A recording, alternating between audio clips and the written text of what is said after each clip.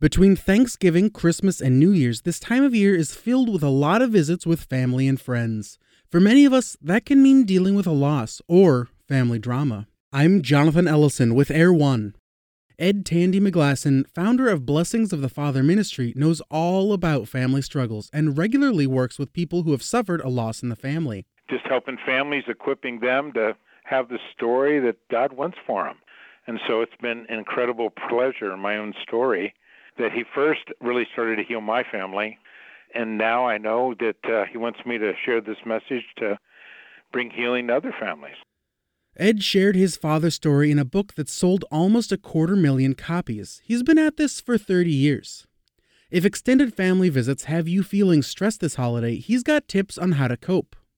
When you lose somebody that you love, that you've sort of built life together. I mean, one of the things that we do is that we make these great memories.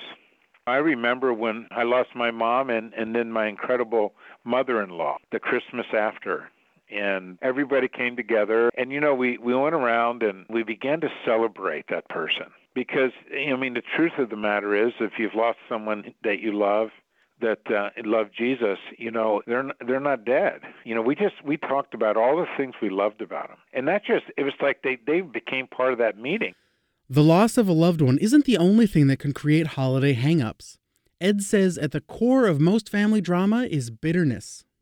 To the level that there's bitterness between you and your kids, or say you and a relative, that can destroy your family. It can be the thing that's carried on for generations. But God doesn't want us to stay in that place. Hopefully, as you spend time with your families, you can use some of these tips to avoid any tense situations. Celebrate the ones you've lost and forgive the loved ones who might be feeling bitter.